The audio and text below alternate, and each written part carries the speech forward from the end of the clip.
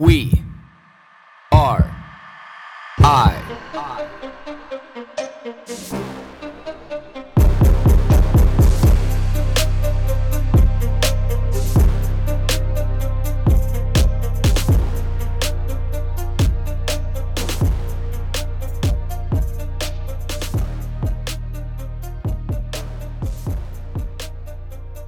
I'm going to read an article that came in my my Twitter feed this morning because it caught my eye and then I read it. It's only going to take me a few minutes to read through this and then I'm going to expand upon it because this to me is like the absolute crux of what is wrong with our justice system, what is wrong with Canada, what is wrong with our federal government, what's wrong with transparency, what's wrong with honesty.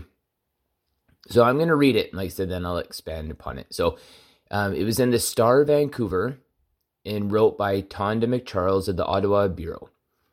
The title is Emergencies Act Inquiry to Hear CSIS Evidence on Freedom Convoy in Secret. Now, for those that don't know, CSIS is our spy program here in Canada, and they made some outrageous claims about the Freedom Convoy that turned out to not be true. And their campaign for raising money with the millions and millions and millions of dollars that it raised, and claim that there was, Russian interference. There's a lot of foreign money, pouring into this convoy through these contributions on GoFundMe and then Give, Send, Go, which all turned out to be absolute bullshit. So, again, the Emergencies Act Inquiry to hear CSIS evidence on Freedom Convoy in secret. Justice Paul Rillo agreed to hear the federal government's request for a closed hearing on information the spy agency claims as classified. Ottawa. A judge leading the federal inquiry into the Liberal government's use of special emergencies law to end the Freedom Convoy protests has agreed to hear evidence from Canada's spy agency at a secret hearing. In a ruling made public late Wednesday, Justice Paul Rillo said the federal government asked for a secret hearing behind closed doors and without other parties present. In order, and just so you know, other parties means all the other lawyers for the federal government, the provincial governments, the police officers, the Justice Institute, and the Civil Liberties Commission, everybody. Like that, it's only going to have the lawyer present from the commission itself, and not even the other lawyers are allowed to be involved in the secret hearing. So in other words, that CSIS cannot be cross-examined by anybody else except for the lawyer who represents the commission, who represents the judge that was appointed by Justin Trudeau. In order for his commission counsel to examine employees of the Canadian Security Intelligence Service on evidence related to the convoy protest that the agency claims is classified. It all centers around evidence not yet tabled at the inquiry. And again, why would evidence not be tabled at the inquiry when this is all involved of gaining all the evidence that is around this decision that was made and it being made public for scrutiny? And it is unclear what is the subject of the CSIS intelligence that the spy agency wants to protect. The federal government has submitted two versions of what's called an institutional report to the inquiry, one for public release and another that is a classified version of it, Rillo's ruling indicates. While neither has been publicly released, the unclassified version was released on October 6th to the parties which have legal standing at the inquiry, including legal advisors to the convoy protesters. After Rillo's commission lawyers told the government they intend to examine CSIS witnesses and a witness from the Integrated Terrorism Assessment Center on both versions, the federal government of Canada asked Rillo to bar the public and other parties from any cross-examination on the classified version, claiming disclosure of the information would be injurious to national security. And this is a term that I've come to fucking can't stand about the federal government, is whenever they don't want something coming out that'll hurt their image or hurt their narrative, it always gets classified as, being protected under national security, which is absurd that this can happen and that they have found this loophole and we keep letting them use it. But let's move on. It's important because the inquiry has already heard of differing intelligence assessments of the threats posed by the convoy, including a second-hand account contained in notes summarizing the CSIS view that in the first week at least, CSIS did not believe there was a substantial foreign influence, fundraising, or organizing behind the convoy. Cabinet ministers did raise concerns about the 3-week blockade and about the number of foreign donors to the convoy's $10 million online fundraising efforts. It is not clear what information or intelligence CSIS is trying to protect.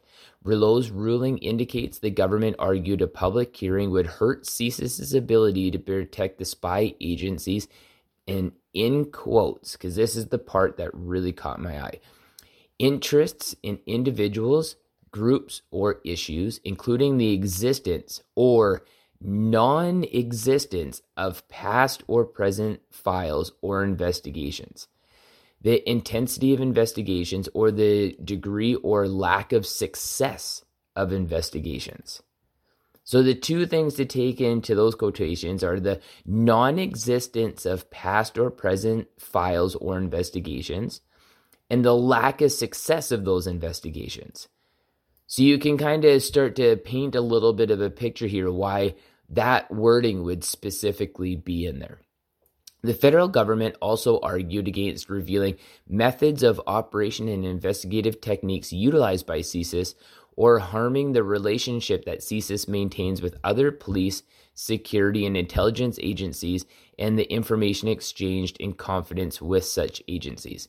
It also argued to protect CSIS employees' internal procedures and administrative methodologies and telecommunications systems used by CSIS and informants to CSIS, which this is another line that I thought to be really interesting is what exactly are they using for telecommunication systems that is so secretive and not available to public knowledge that being here and whatever they use to be able to spy on these people in Canada, which I thought was illegal to be able to spy on Canadian citizens, but obviously they have some kind of, telecommunication systems, which if I had to place a bet would be that Pegasus program out of Israel that has been deemed to be illegal, that there's probably something like that in there that they don't want released as well. But again, let's move on.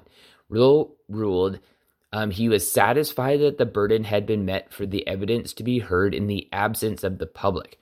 Now, remember, this isn't just the public. This isn't just you and I. This excludes the legal teams that represent all the other facets from the OPP, the OPS, the PPS, the Freedom Convoy, the City of Toronto, the City of Ottawa, the Province of Ontario, some of the individual convoy members, some of the individual RCMP and OPS and public police officers. There's probably 20 lawyers in that room. Never mind the ones from the Civil Liberties, Association and the Justice Center for Constitutional Freedoms. This excludes all those lawyers. So when he says the public, he doesn't just mean the public. He also means the lawyers. So what they're saying here is that they don't even trust the lawyers who have sworn an oath. And a lot of these don't even represent people like you and me. These represent, institutions that they're saying already know about all of these secrets. And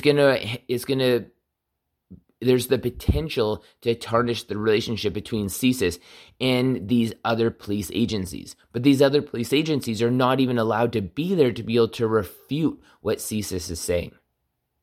Let's move on. He set aside 3 hours for a secret hearing and said that after the hearing, the evidence, he will decide whether the evidence must remain confidential or if some or all of it can be made public. For example, a summary that describes the evidence without disclosing information that must remain confidential. So there's the article, and that's the article in its entirety. And you can see the bullshit. If the average person reads this, and I know that Tonda McCharles is obviously writing this in a way where, she's being objective and just saying both sides of the story and writing it for how it is. But what I'm interested in is the quotations that she's taken, like the direct comments that have been made by the federal government. And this isn't just the federal government. This is just Justin Trudeau's federal government. And CSIS and the judge who's leading the commission, who's appointed by Trudeau.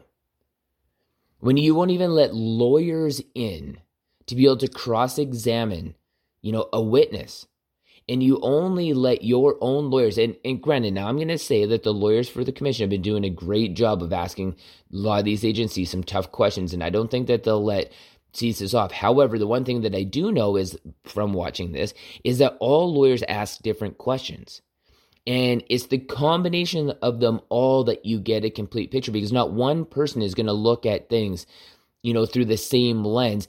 And when things are explained a little bit different of a way, you gain a different perspective, whether that's for or against using the Emergencies Act. But this is the best thing about having all these different lawyers participate, in cross-examining all of these witnesses, is you have people who see things slightly differently, so we can all make a better and more informed decision.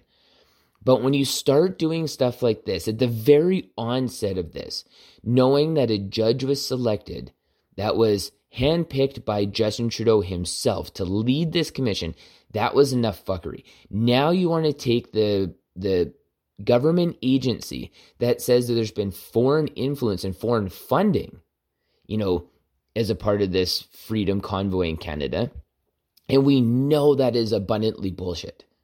But now lawyers that represent people who can call them out are not even allowed to be able to speak. We're not even allowed to be able to see the questions that the commission lawyers are going to ask CSIS. So this is the stuff. This is where we break the trust. This is where we don't have good communication. This is where we don't have transparency. These commissions are supposed to be all about transparency and finding the truth. Now you tell me, this is the question of the day, how do we do this under these kind of conditions?